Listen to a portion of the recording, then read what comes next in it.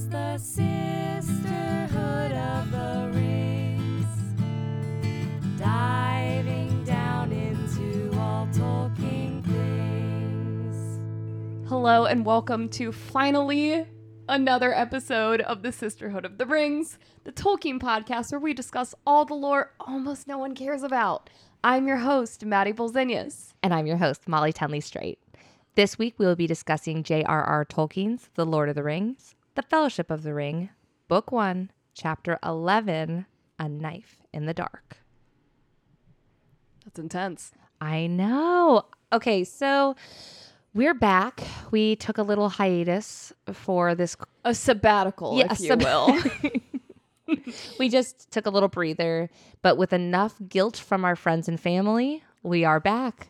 Yeah, and now we have like 2 new international listeners. Pretty exciting. That we know about. So like shout out to you in Sweden and Luxembourg and where else were we?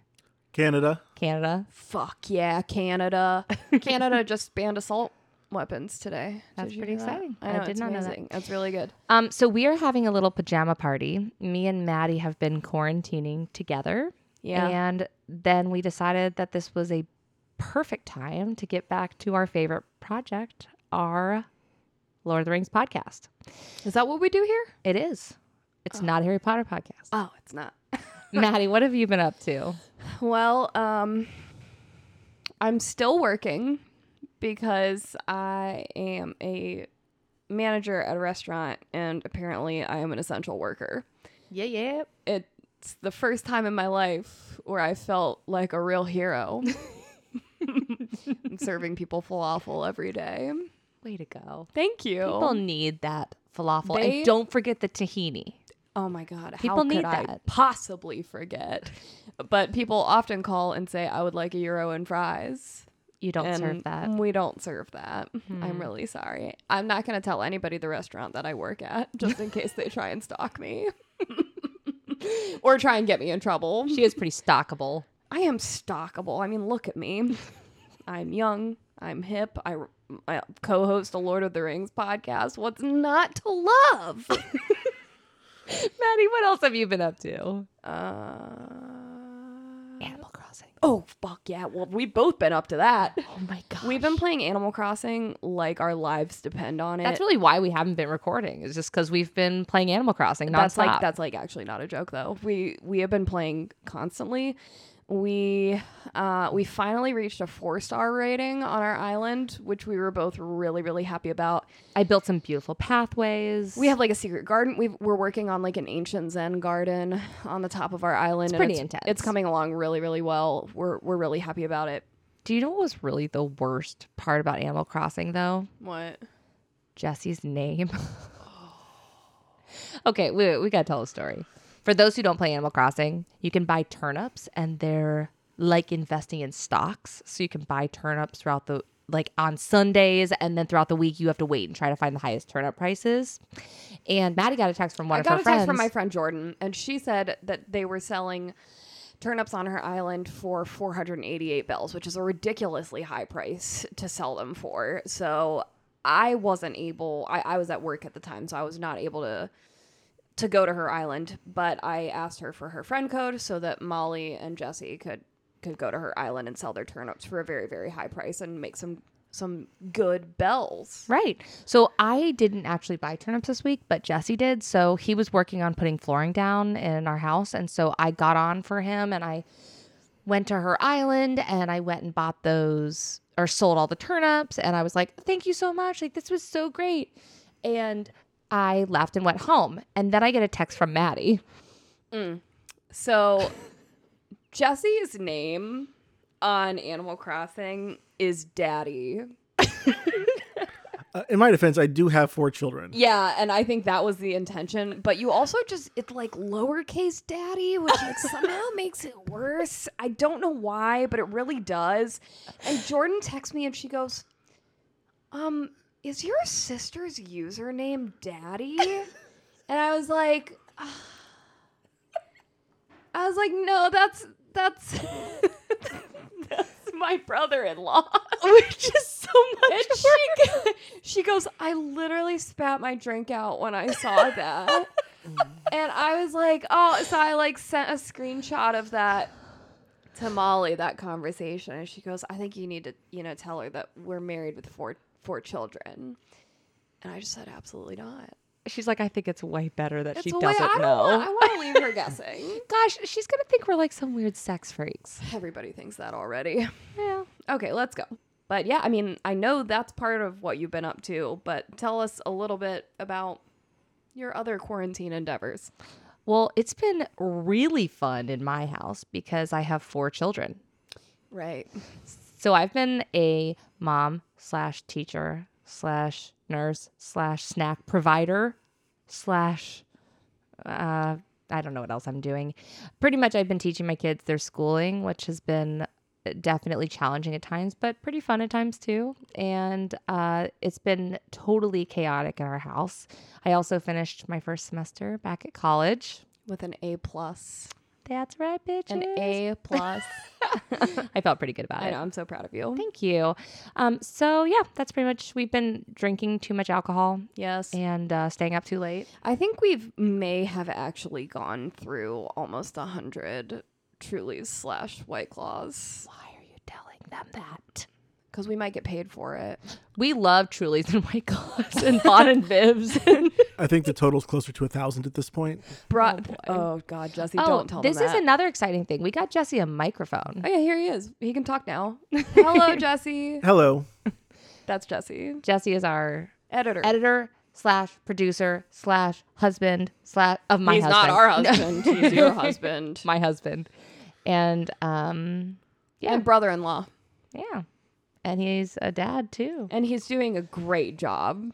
He sure is. He's essential too. Jesse's essential. Yeah. I am. Jesse works at the airport, so he's essential. Sorry, Molly, you're not essential. I am raising 4 children. You're essential to them, that's for sure. I am. You're She's essential to me. Oh, we both said it at the same That time. was really cute. That's nice. All right. Should we start talking about Lord of the Rings? I mean, I guess so. You guys, I missed this so much, and I'm so excited to dive back in. I know. I'm really excited. And I'm we really have this excited like to fucking killer episode Yeah, planned. we have something good for you today. Really, really, really heavy shit here, and it's going to be kind of a longer episode, I have a feeling, because I've Probably. seen Maddie's pages of research and my pages of research. So sit down, buckle in, Grab a glass of wine. maybe 4. Sounds like my type of situation. And enjoy. So I'm going to do the book overview for chapter 11, A Knife in the Dark. I'd love to see you try. All right, well, here we go. So we start the chapter with Fatty Bulger, which is one of my favorite characters who they just completely left out of the movies. Well, what were they going to do with him? Fatty Bulger is epic. He is very important. I wouldn't. Just leave it. Leave okay. it. So he is dressed as Frodo, and he's pretending to be Frodo in his house. He's cosplaying as He's Frodo. cosplaying as Frodo. And he is at the house, and the Black Riders start coming to him. So he runs out and he faints, and he's like, "Don't take me, it's not me." And it's very dramatic. And then Frodo wakes up, and he's at the inn at the Prancing Pony. And they didn't sleep in their beds. They're watched over by Strider all night. Right. And then they go to their old rooms, and they find their rooms destroyed and knives stabbed in all of their pillows and their blankets. And Frodo's like, "Oh, I'm so glad we didn't sleep here. That's fantastic. Thanks, Strider." Right. Strider's like, "I got you." And then Butterbur is like, "Oh my gosh, nothing's ever happened here. This is so horrible." Nothing's ever happened here. I feel like that's fair. So anyways, is they a decide drama-free they end. decide they're ready to leave. So Mary goes to get the ponies, but the ponies are gone. They're Right. vanished. So they're like, "Well, we need ponies." And they're like, "Well, we don't have any ponies in town." And they finally, after searching like all morning, find only one pony. And the pony's name is Bill Ferny, because Bill Ferny was the owner of the pony. Bill Ferny's a total asshole. Was a dick. Yeah, but they take the pony, and he becomes best friends with Sam, and it's really, really, really sweet. So Bill comes with them. They head out on their little adventure, and they go through like this mosquito-infested marsh, which is really terrible. And then finally they make it to Weathertop, which was like an old fortress of the men, way back when. We already talked about all that. Númenóreans? Well, not really. Dunedain. Dunedain, yeah. Okay. So then we stop. They make a camp in a little dell. It's like a little valley Right. covered by trees next to Weathertop.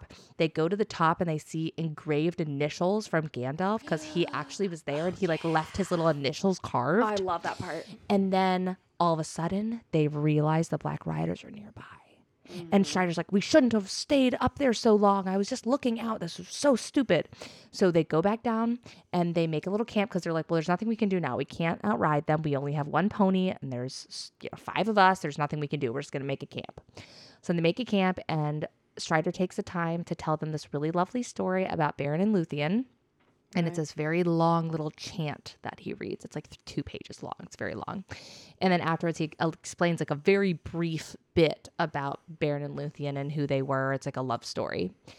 And then he like stops talking and they're like, oh shit, something's going down. And all of a sudden the Black Riders attack and there's 5 of them and they're up on the hill and then 3 of them start coming down. And Frodo's like, fuck, what am I going to do? So he grabs his dagger and one of them charges at him with a sword and Frodo stabs him in the foot. And then Aragorn jumps out of the trees with flaming wood and he's like attacking them. And then Maddie's like jumping back from me. And then the Black Rider stabs Frodo in the shoulder and Frodo passes out and it's the end of the chapter. Okay, I'm sure you could tell by the excitement in her voice. But watching her actually perform that recap was Epic. so intense. Yes. And 50% outrageous and 50% extremely entertaining. And she was like she's stabbed and she's like got her hands and she's like flailing her arms, like waving her fists. I feel like that might have been the best recap I've ever done. I think it was really good, Moss. Thank you. You did it. All right, show me up with the movie overview. Oh, this is absolutely not going to be even close to the amount of energy that you just gave. But I will try my best. All right, so it's the night after the Black Riders have come and slashed the pillows and all that shit happened. They're walking through the wilderness and they're kind of talking about how Aragorn's weird and shifty and Aragorn is looking like a little bit hurt. That they're gossiping about him. And then Pippin is like, hey, when's breakfast? And Aragorn's like, we already had breakfast. And he's like, well, yeah, we had the first one, but when's the second one? And then Aragorn's like, no. Yeah, he's like, fuck no. But then he like throws an apple back. Anyways, it's a scene we all know and love. Okay. Later, they are resting in this like weird sort of marshland. It's nighttime. Everybody's sleeping. But Frodo is awake and he's listening to Aragorn sing a song in a language. I assume it's probably Sindarin, something like that. Some kind of elvish language. And he says, the woman you're singing about, who is she? And Aragorn says this is a song of Lúthien to Núviel, who fell in love with Beren, a mortal man. And Frodo goes, what happened to her? And Aragorn says, she died. And that's pretty much all we hear about it. But we understand that there's something deeper going on here within Aragorn's mind. They make it to Weathertop, okay? Aragorn goes off to try and either scout or find something. I don't know exactly what he's doing. I can't remember. Merry and Pippin light a fire. They're trying to cook some food. And then Frodo's like, what the fuck are you doing lighting a fire? Like, we're supposed to be hiding here. And then at that moment, they look down the cliff and the Black Riders are coming up. And they're like swooping. They're looking like all imposing and scary like they always do. And so they douse the fire and then like they run up to the top of Weathertop, and thus begins this, like, sort of mini battle with the Black Riders. And Aragorn's trying to fight them. He's got, like, a piece of wood that's on fire. Frodo puts on the ring to try and, like, escape. Or maybe he's like, yeah, right. Oops. And then he can see the Black Riders as they truly are, like the 9 kings of men, but they look all spooky and creepy, and, like, their faces are all weird, and then the leader, the Witch King of Angmar, which I don't think we know who that is at that point, but that's who it is, stabs him, right in the shoulder, and Frodo's like in a bad way, and he's obviously like it's not good. And that's like kind of that's where we are, right? Yeah, I That's completely forgot to say that about how Frodo, like when he was in panic, he's like, "Oh, I don't want to be seen," so he puts Puts the on the ring, ring, yeah. as like "Oh, they won't be able to see me then," and it's really stupid because actually that's the only way that they're truly able to see him when he's in that like in between right, world. exactly. As soon as he puts on the ring, that's like the beacon to them, Right. Like how to But it's- find him exactly. It's more than that because they are in that in between. That's how they exist in their own like Right. weird sort of Realm. quote unquote physical. Like that's their realm where and they he exist. entered their realm, and then it was just full on. They're for like, them. oh, here you are. Yeah, great. Let's stab you now. Right. So, and then in the book, he like takes the ring off, and then he passes out. So, Right. sorry, I did forget that. No, I mean it's fine. I just got really wrapped up in the excitement. Yeah, you were very intense. I know. Okay, Maddie, I think you're going to go first this week with your discussion because Yeah. yours happens chronologically before mine. Yes. All right. Okay. Go for it, girl. All right, I'm going to start with a quote from page 191, and this is Aragorn singing his little song. His little song. Okay, I'm sorry. The leaves were long, the grass was green, the hemlock umbels tall and fair, and in the glade a light was seen of stars in shadow shimmering. To Nuviel was dancing there, to music of a pipe unseen, and light of stars was in her hair, and in her raiment glimmering. There Beren came from mountains cold, and lost he wandered under leaves, and where the elven river rolled, he walked alone and sorrowing. He peered between the hemlock leaves, and saw in wonder flowers of gold upon her mantle and her sleeves, and her hair like shadow following. So this is our first introduction to the tale of Beren and Lúthien, which is actually quite significant. And I didn't really realize how significant it was because it's really only mentioned that one time in the films, which is Aragorn singing his little song, and he mentions it's about Beren and Lúthien. That's really all we hear. It's quite significant, and it's a great story.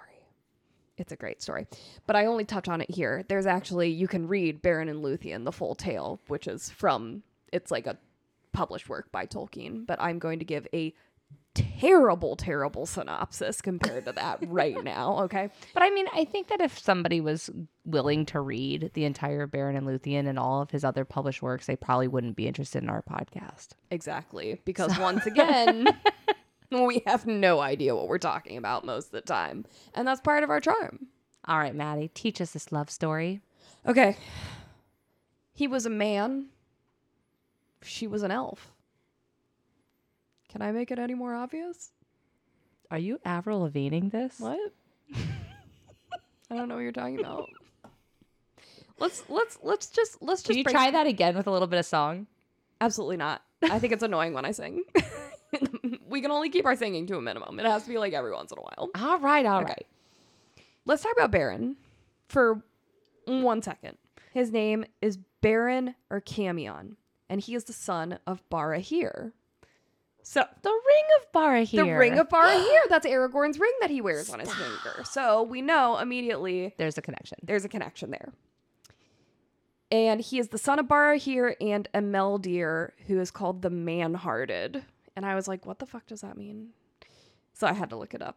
So basically, Imeldir, who is Barahir's wife, she really wanted to fight alongside her husband against the forces of Sauron. But she eventually, Sauron. when he was still a lieutenant of Morgoth. Stop! Crazy. Right. So basically, she led the women and children of Dagor Bragollach to safety, which is like a realm, sort of like maybe a city or a realm. It was hard to gather from what I was reading. But she leads them to safety despite many hardships, and she earns this title of Man-Hearted because of all the shit that she overcome. Like, she basically like won Oregon Trail with these people. Yeah, and they we were know like, "You're women. cool as fuck." We know women can't do that. Absolutely fucking not. They were like, well, she to has be to a have a man. man heart. Right. No woman could do Bastards. Bastardo. Titanic. Okay. Okay. So Beren is one of the Adain. Of course, we know who the Adain are. Is it a Dine or a Dane? A Adain, because we have seen this AI formation. Allow us to speculate for a moment, because we're trying to figure out these pronunciations all the time because we had no reference for what it is at all. But we know Dunedain has that AI sound, and then we started saying Ainur. Oh, right. Maiar. All right. So I'm assuming it's a Dine. A Dine, okay. Okay. That's at least my interpretation. Beren was one of the Adain. He was born to the royal house of Beor of Dorthonion. And he has a legacy of being a straight up badass. Like, this is what he's known for. He's a hero and adventurer. He's heroing, he's adventuring all over the fucking place like a sexy Lewis and Clark. We love him. Beren's great. But he's not like Snapchatting about it. Do you know what I mean? Like, he's heroing, he's adventuring, and he asks for nothing in return. Like, he's just going about his business and just, like, being cool as fuck. So Beren and his... Like Captain Jack Sparrow. Exactly. Well, Captain Jack Sparrow kind of asks for some attention for that as well, though. I feel like Beren is more of, like, perhaps a Will Turner. All right. Okay. So Beren, Barahir, and their 11 loyal followers, they really fucking piss off Morgoth because they performed, quote unquote, many acts of bravery. How dare they? How dare they? I don't really know what this means. Like, I don't know if they're like saving people or if they're just like parkouring all over the place. Like, I'm not really sure. I love them. Something's happening. Parkour. So this earns them the name the Outlaws of Dorthonion, which is 100% has to be the name of a metal garage band somewhere out there.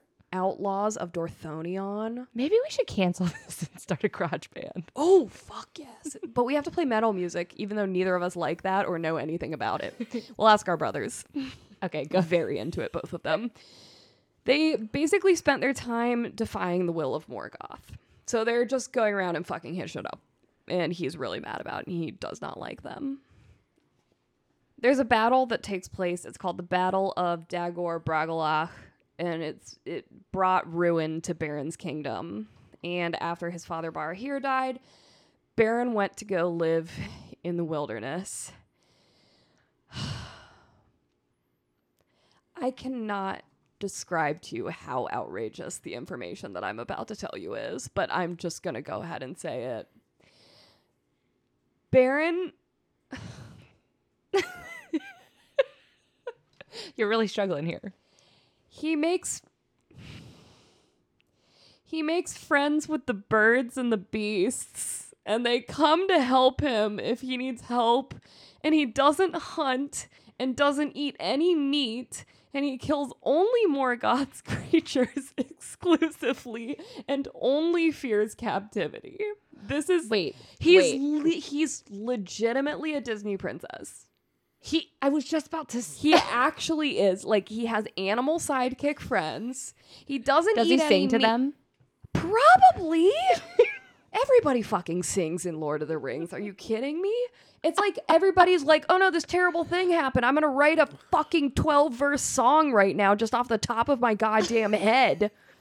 Like, even Sam does it. I'm like, what is happening right now? Who does this? They do. They do. So literally, he's going around, he's crunchy as fuck, he's got all these little animal friends, he's prancing around the forest, he's like, the only thing I don't want to be is like trapped in a cage. I just want to be free, I just want to live off the land. This is Beren. This is who he him. A high price is placed on his head. So he has to flee his birthland. He's basically living within his own realm, and then Morgoth is like, I don't like this motherfucking bitch. Like, we're getting rid of him right now. And Beren's like, oh shit, like, I gotta go. He moseys over to Doriath through the forests of Dungortheb, is I think how that's pronounced.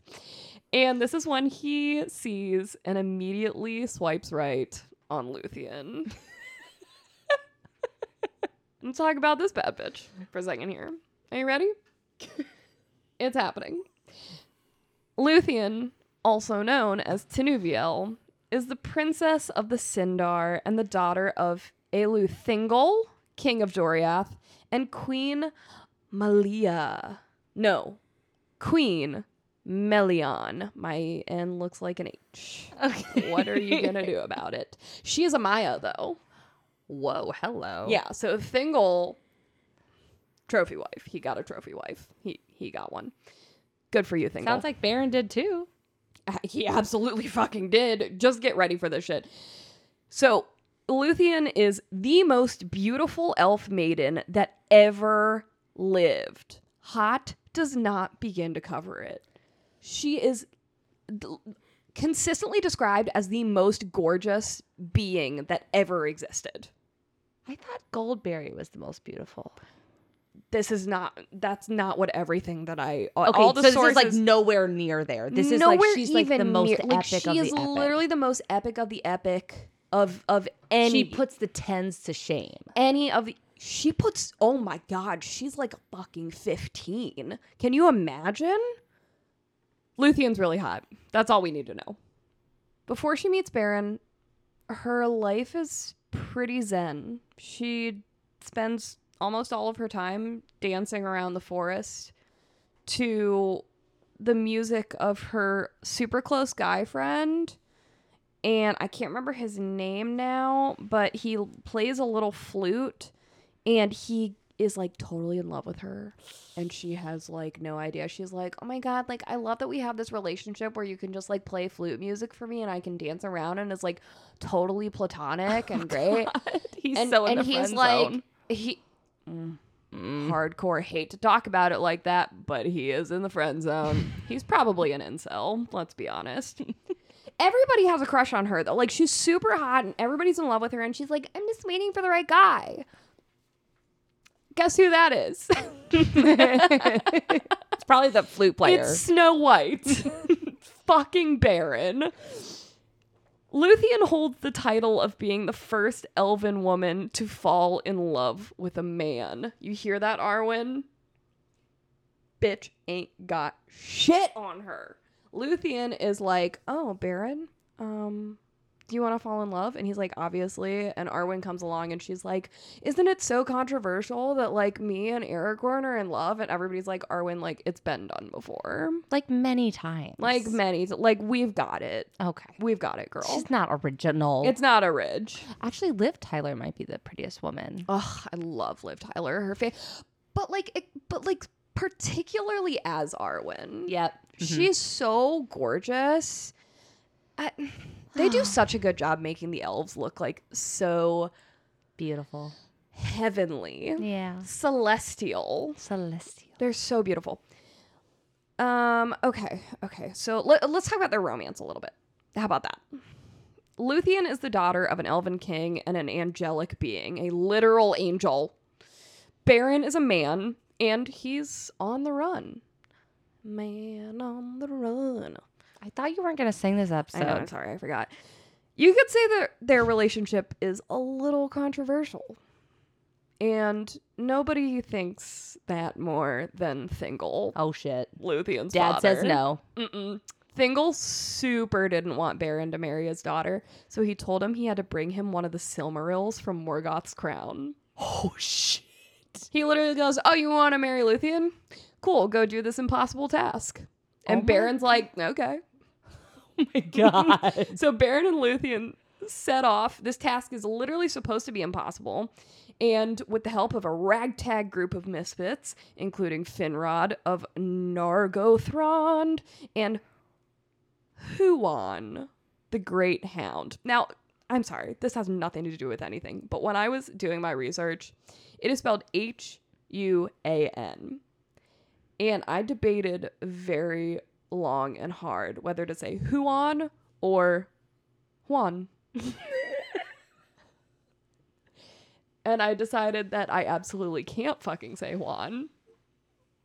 because But you it just just did. doesn't But you it just just doesn't give the right sense of what's going on here. Like, but here I've said it, and now I'm just gonna call him Juan. I'm gonna fucking do it. All right. You know what? It may be a controversial move, but This is like reading the Bible and saying Jesus. You realize that. absolutely it fucking is. Let's talk about Juan for a second. Okay, so Juan comes out here, and he's a big old dog, super loyal, really good boy. And Beren and Lúthien actually do complete the quest. This involves besting Sauron, breaking into Angband, or Angband, I don't know what it is. This is Melkor's iron prison. So it's literally like a massive fortress full of enemies, impossible to break into, even more impossible to get out of. But they do it. They retrieve the Silmaril and they escape the fortress. I want to read this book now. But wait, there's more. okay. Beren does not get off that easy. Uh-oh. As Beren and Lúthien were escaping Angband. I can't decide. The great wolf, Karkaroth, which sounds a bit like Karkaroth. This is not a Harry Potter podcast. It's not. The great wolf, Karkaroth, awoke and pursued them in the hopes that the light of the Silmaril would avert the wolf. Beren holds it out. He's got his hand out. He's trying to like either blind the wolf or like get it to go a different direction. And this turns out to be like the shittiest plan ever because homeboy got his whole hand bitten off. Shit. Yeah. Yeah. Mm-hmm. Stop. Mm-hmm. And this earns him the name Urkamion, meaning one hand. I mean, that's not the best nickname. Oh, there's a worse one. Don't worry, it's coming. The wolf at this point has swallowed both Beren's hand and the Silmaril he was holding in it. Obviously, our boy Beren isn't doing too hot at this point. It's not good. And Lúthien's like, fuck, like, how do I get him out of here? But guess what?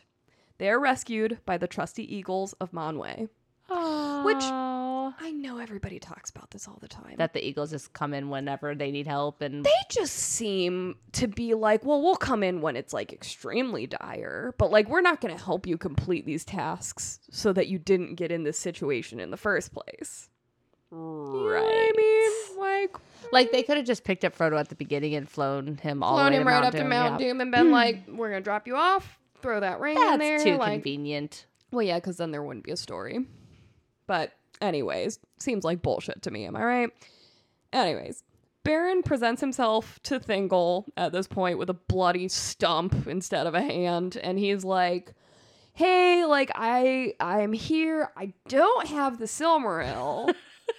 And Thingol's like, okay. And he's like, but let me explain, like, I had it. And then my hand, as you can see, which I no longer have, had it in there, and then a wolf bit it off. And Thingol's like, okay, I'm gonna call you Camloss now. You know what that means? Empty-handed. Stupid bitch. It's like a total dick move. I'm like, he literally went in here, like he actually got the motherfucking Silmaril. He gets his hand bitten off, and you're like, it's called empty-handed. It's funnier because he doesn't even have a hand anymore. Thingol's an asshole. I know he's a dickhole. Beren, okay, he does get another chance here. Because Beren tells them the story about what happened with the wolf. They know that the wolf has the Silmaril inside of it at this point. So Beren, They just have to wait for it to poop it out. well, no, they have to hunt it down because because it's more intense. Beren participates in the hunting of Karkaroth, which went pretty well until Beren is mortally wounded and fucking dies. Huh. But hey, they got the Silmaril. Well, that's the silver lining. There it is. In their The love story. Silmaril. I'm not done. As soon as Lúthien learns of Beren's death, she straight up just lays down and dies. Like from grief. Like she's so overcome with sadness because she loves him so much that she's just like, I'm gonna die right now.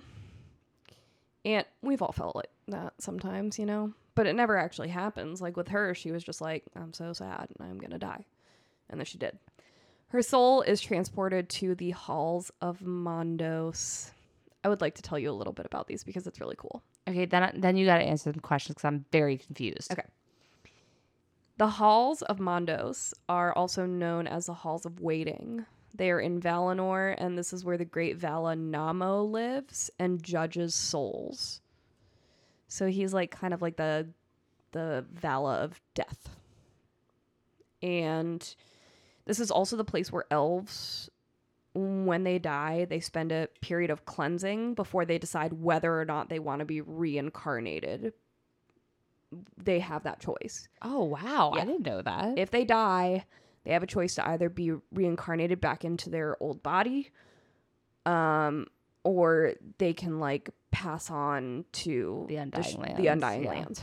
So the walls are hung with the tapestries of Namo's spouse, Vaire, which depict all of the events of unfolding history. So they're ever changing and ever growing. And it's just like this, to me, it's the coolest place that I've learned about so far. Like, Wait. That's not true. Werewolf Manor. the vampire of the Isle of Werewolves. Yeah. Werewolf Manor. That was by far my I'm favorite. pretty sure I read a book called that in like 3rd grade. That's where I want to live. Sounds cool as fuck. As long as Jacob Black is there. Am I right? My soulmate. I'm really sorry. Okay. I'm going to stop Okay, talking. Renesmee. Thank you. Oh, that name. We're not going to talk about that. We could go on for hours. Okay. So Lúthien sings the saddest and most beautiful song to Mondos as soon as she's like there. And in the first and only time in his existence, he's moved to pity. Because she's so beautiful. Because she's singing I Can't Make You Love Me by Bonnie Raitt. Can't make you love me If you don't. She sings that song. I'm sorry to cry. Oh my God. And Mondos is like, fuck, that's sad. And he's like, okay, hold on. Just wait right there. I'm going to figure something out for you. He seeks the counsel of Manwë, and Manwë's like, I don't fucking know what to do. So he bumps this up to Eru Ilúvatar himself. And they all decide to give Lúthien a choice. She can either live with the Valar in eternal bliss as a reward for her being basically awesome And beautiful, or be restored, and her role in the quest to find the Silmaril as well. Right. Or be restored to life with Beren on the condition that they both would be mortal and would die as those of the race of men do. She's completely obsessed with Beren, obviously, so of course she chooses to be brought back to life. You know. I I'm stand like, by that. So romantic. yeah, it's cute, I guess. Beren and Lúthien alive once more. They're like as cute as Meg Ryan and Tom Hanks. Actually, yes. Okay, hold on. Let's take a pause for a second because Meg Ryan and Tom Hanks do not have as good of chemistry as Billy Crystal and Meg Ryan do.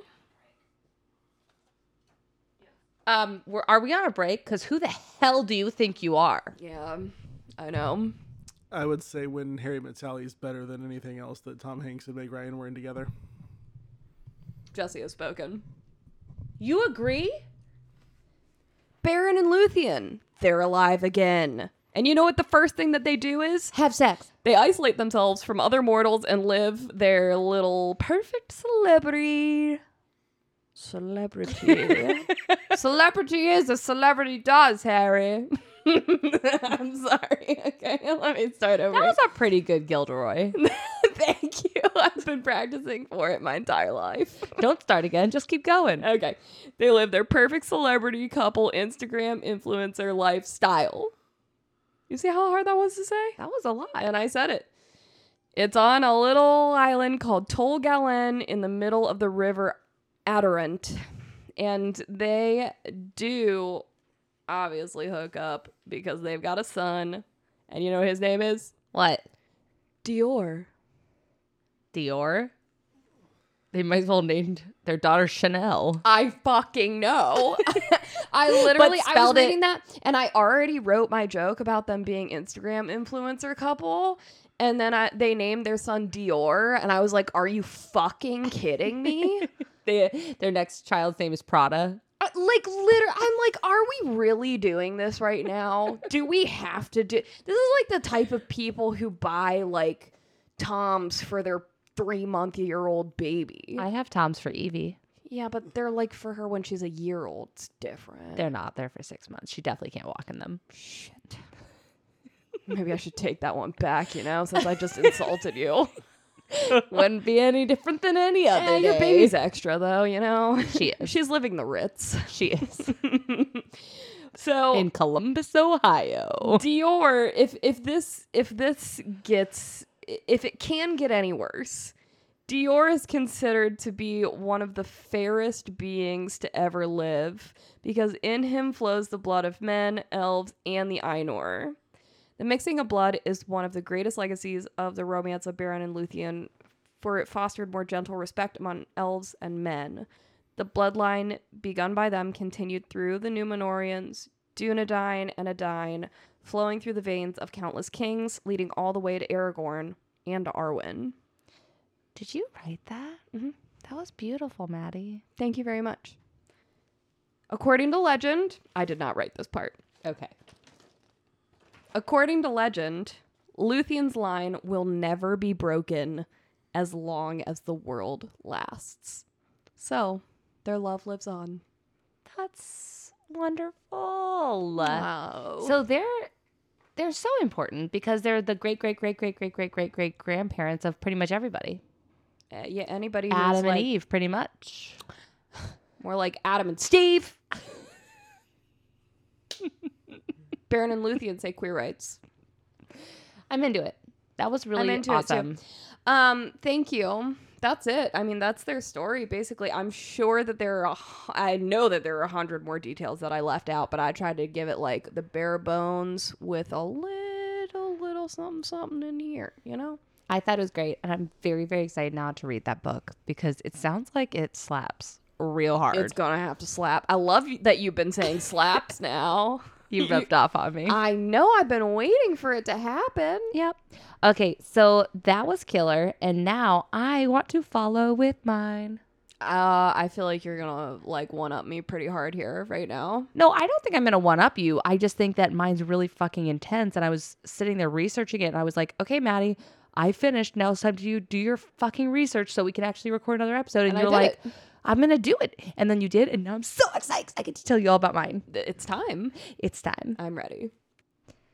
There live still those of whom Lúthien was the foremother, and it is said that her line shall never fail. Elrond of Rivendell is of that kin, for of Beren and Lúthien was born Dior Thingol's heir, and of him Elwing the White, whom Arundel wedded. He was sailed his ship out of the mists of the world into the seas of heaven with the Silmaril upon its brow, and of Arundel came the kings of Númenor, that is Westerness. Okay, Maddie. So we actually named an episode about the Númenóreans. Oh yeah. Well- All roads lead to Númenor. Right. What the hell is Númenor? We know it's an island, and we know that men were there. I am going to finally give us all the answers. Oh shit. Are you so ready? I'm so ready, bro. Okay. Near the beginning of time, in the first age, men were created in a land called Hildorian. They then traveled from the east to Beleriand. All right. These were the Edain. The Edain? Right? Yeah. That's what we decided they are. The Edain. Yes, we concurred. Thank you. Or the fathers of men. Hoo-hoo. Mm-hmm. They were broken into 3 tribes or houses. One was the house of Beor, which is the one that Beren is from, that Right. you told me about. Mm-hmm.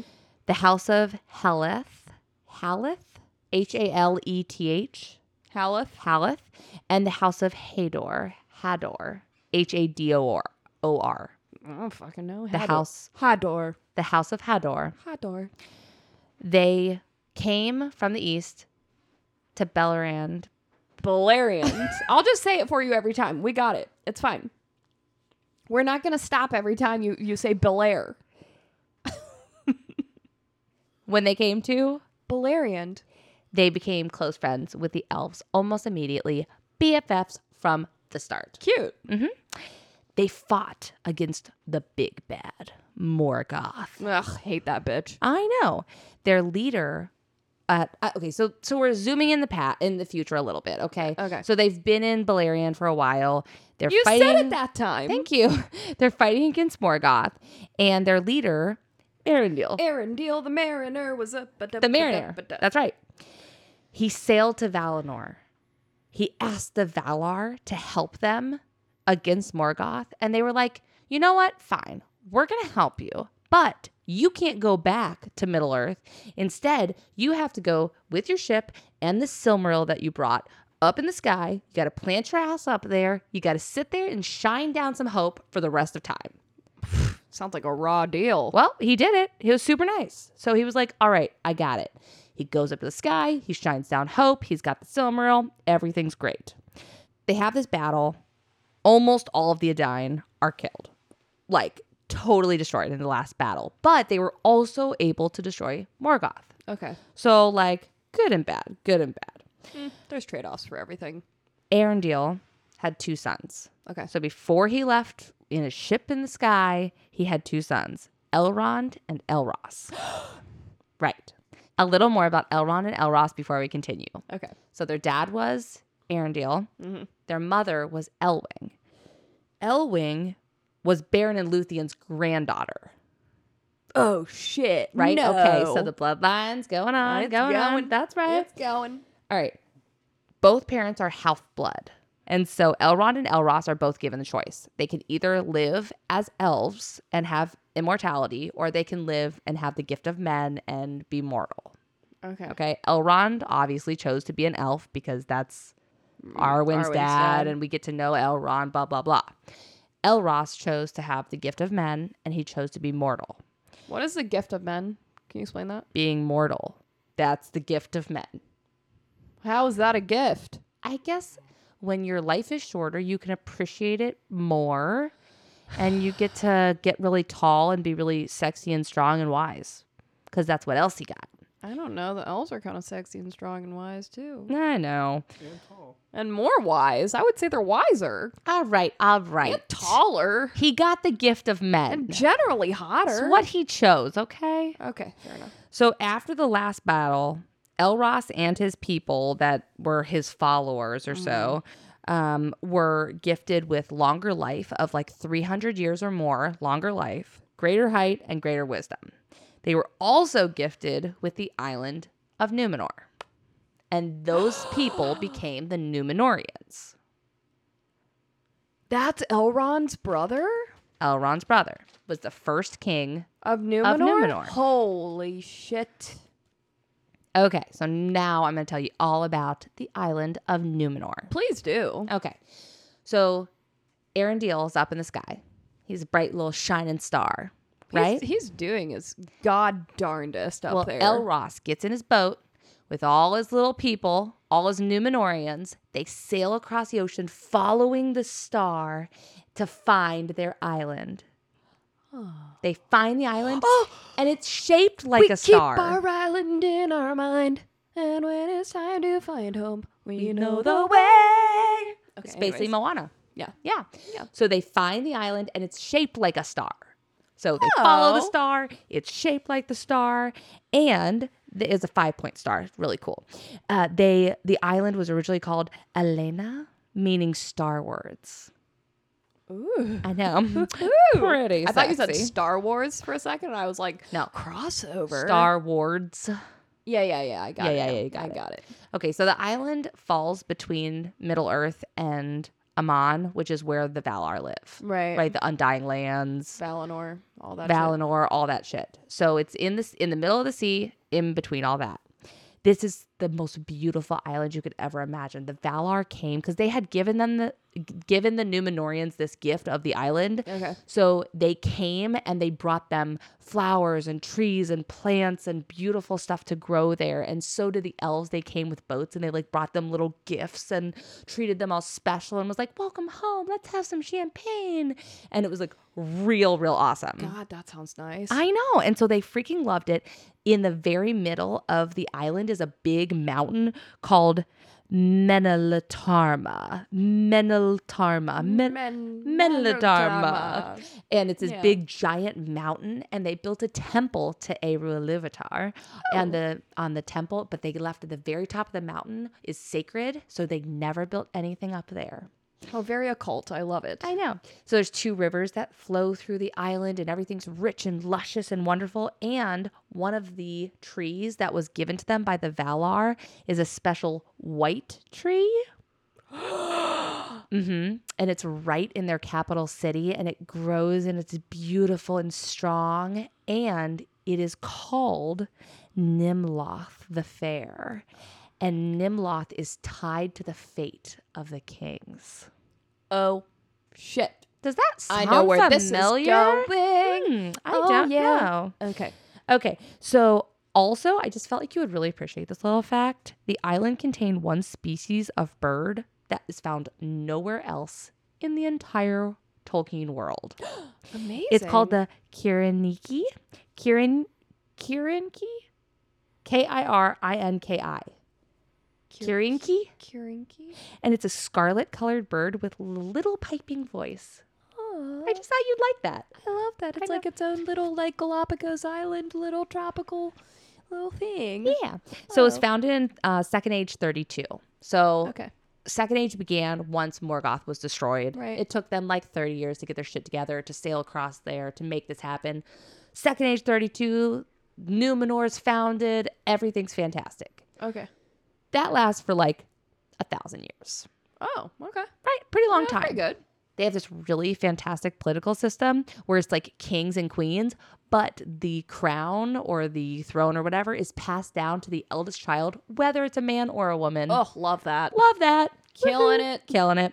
So progressive. I know. So they had this wonderful, wonderful life. They had only 2 rules.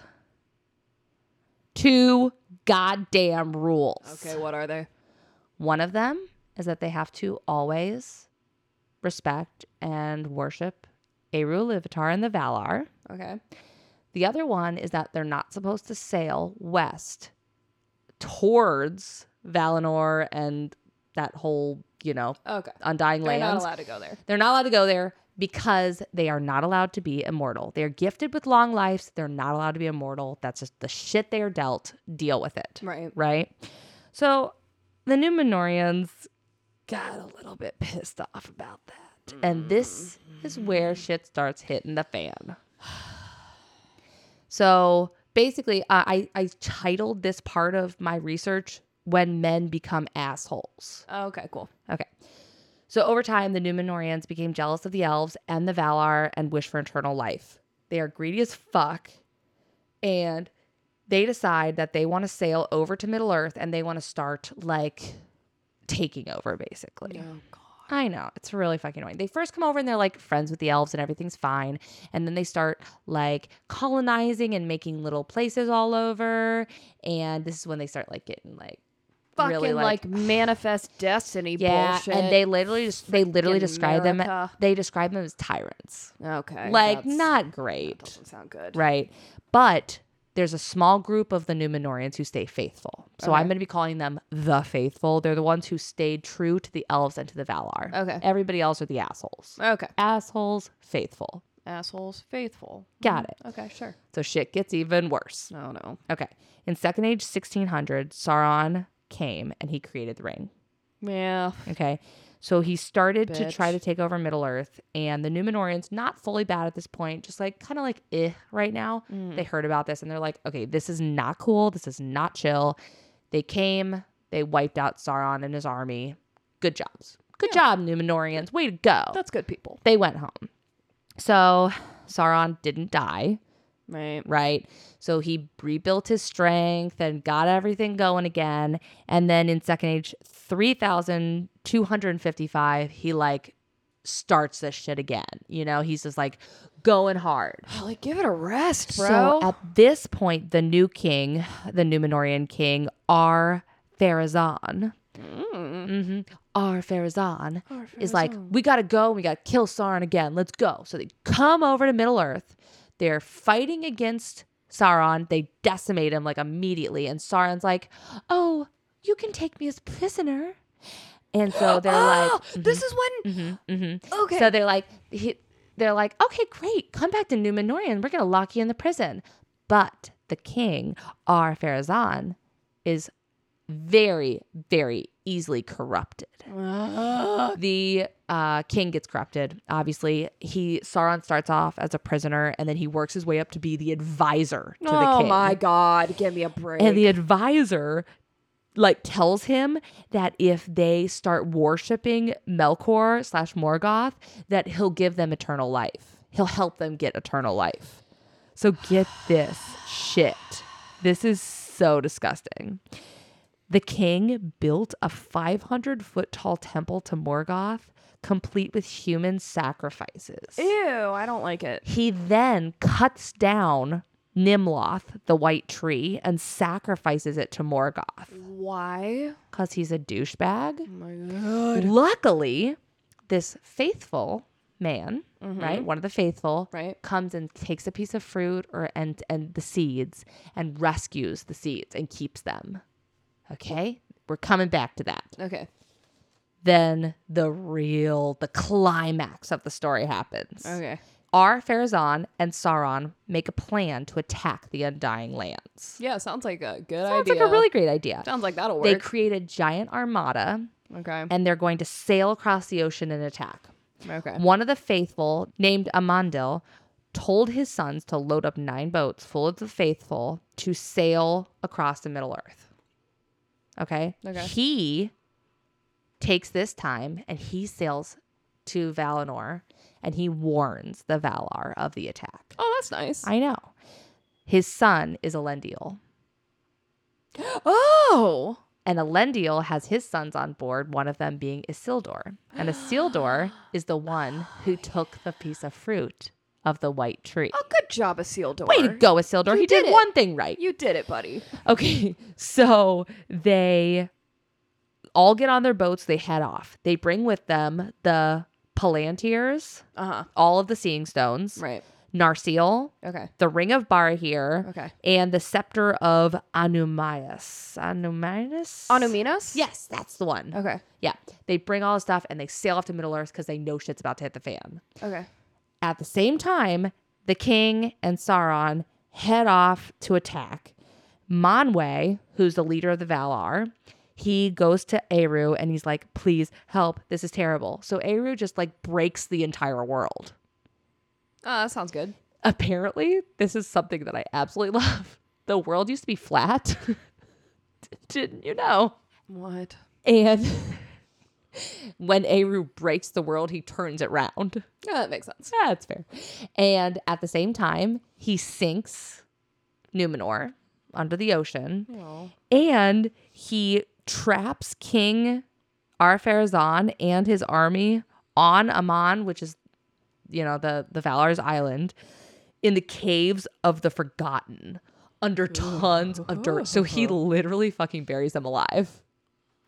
That's hardcore as fuck. Boom. Mic drop. Love it. The island of Númenor, known as now Alante, is called that once it falls into the sea. Okay. It's no more. Okay.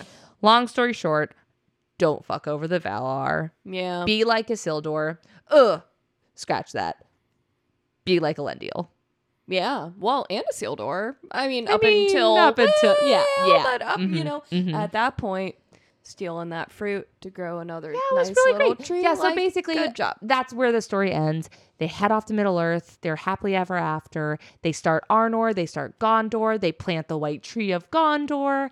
And they start their, like, life there. And That's everything should have been really amazing. great. And then Sauron comes back. Oh, Oh, yeah. side note. One little tidbit. A little spice. Sauron was left on Númenor when it sunk beneath the ocean. And this is when he finally lost his body. Oh, well, he fucking deserved it. I know. So now he can't be beautiful no like more. his fair fauna. That's what he lost at that They point. said, they say he lost his body. Yeah, Okay. he's not able to shapeshift anymore. Whoa. Yeah. That was fucking intense. I know. I learned so much. I learned so There's much from so you many too. like little pieces where like there were things that I had like briefly touched upon or like referenced like Sauron corrupting men but didn't go into it, and you like went into all of those things that we've been like sort of hinting at. Right. I feel much more connected to Aragorn's past, knowing like, okay, so Isildur and Elendil's like that, all those are his family members, and this is what happened to them. Like Well, it makes me and- feel like I understand it And better. I also like that there's actually tangible proof that Isildur wasn't just like a total fucking asshole. No, he all the did some time. really Like, great he things. He did some cool shit. And the like ring corrupted him. It's yeah, very hard. I mean, Frodo was corrupted by it too, so like we can't really be too hard on them, I guess. But that was super, super interesting. Thank you. I love that. Are we moving on to our quotations? Yeah, and you know what I'm so excited about this week? What? We have 2 of our fans who wrote in to give us quotes to read. Finally! I It happened. You know, Please write in. please write in. Please send us some of your favorite quotes from the upcoming section, and we would love to read them. So we are going to read 2 new quotes from chapter 11. And if you have any favorite quotes from chapter 12, please write in so we can include you next week. Our first quotation that was sent in is from Cecilia in Columbus. Thank you, Cecilia. This is from page 194. Sam and Mary got up and walked away from the fire. Frodo and Pippin remained seated in silence. Strider was watching the moonlight on the hill intently. All seemed quiet and still, but Frodo felt a cold dread creeping over his heart, now that Strider was no longer speaking. He huddled closer to the fire. At that moment, Sam came running back from the edge of the dell. Oh shit, this is right before the Black Riders are about to attack them, isn't it? I love that description of the cold dread creeping over it, because it reminds me of Dementors. It makes obviously. me feel right, creeped and it's out like, as I'm reading it. yeah, and also like shit is gonna be fucked up because Strider is like, Oh fuck, oh fuck, oh fuck. he's oh, not fuck. speaking, and so Frodo's like, oh no. Thank you, Cecilia, for that quote. And now I'm going to read a quote from BB from Columbus.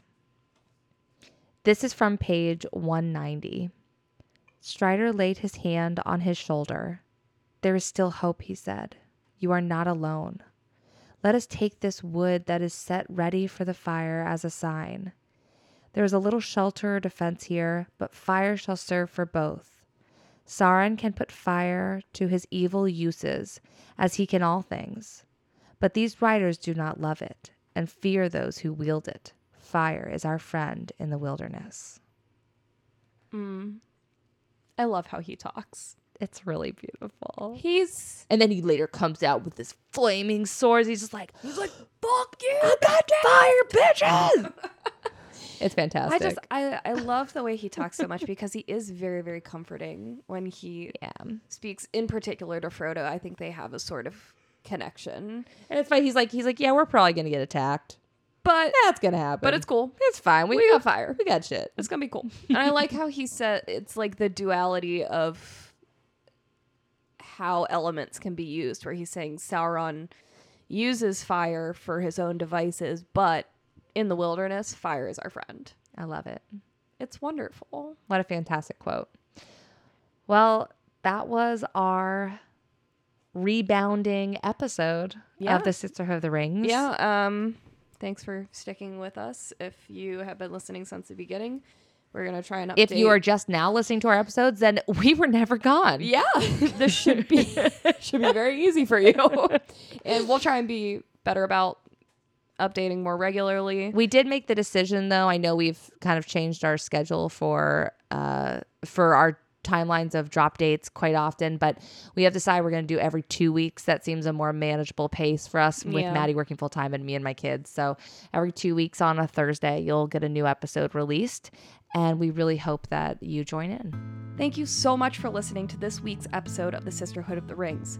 Join us next time for another always unexpected journey into all things Tolkien. You can find us wherever you listen to your podcasts, and please visit our website, thesisterhoodoftherings.com, and like our Facebook page, The Sisterhood of the Rings Podcast.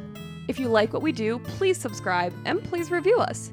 And if you hate what we do, please leave us alone and turn your rage into a productive hobby, like day drinking. Yeah, you can make margaritas or pina coladas. Drink or a Truly, drink a White Boda Claw, Box. Boda Box. You've got any sort of cocktail. Pick up some juice, pick up some vodka, a little bit of soda water. Kill it. See you next time, you gorgeous nerds.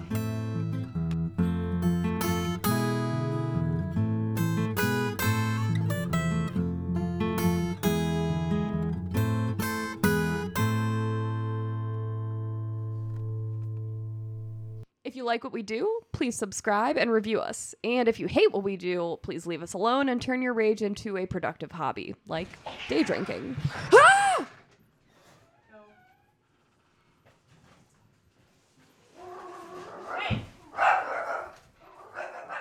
We're doing it. Got bangs. I got bangs.